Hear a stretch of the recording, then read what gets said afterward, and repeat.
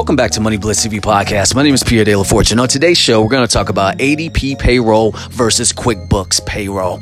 Now, I use ADP. I've been using it for years, and here's the thing. ADP has a plan called HR Pro as well as Run. I love Run with the family business as well as my business. Now, QuickBooks has Core, Premium, and Elite, which is also good. Now, QuickBooks also beats ADP in pricing. So QuickBooks, you have $45 that you can pay one time, and you can run as many checks as you want for payroll for that one person at $45.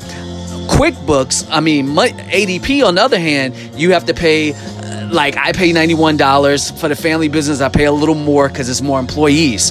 But those are some of the pros and cons with ADP and QuickBooks. We're going to do a follow-up tomorrow. I just wanted to get it started.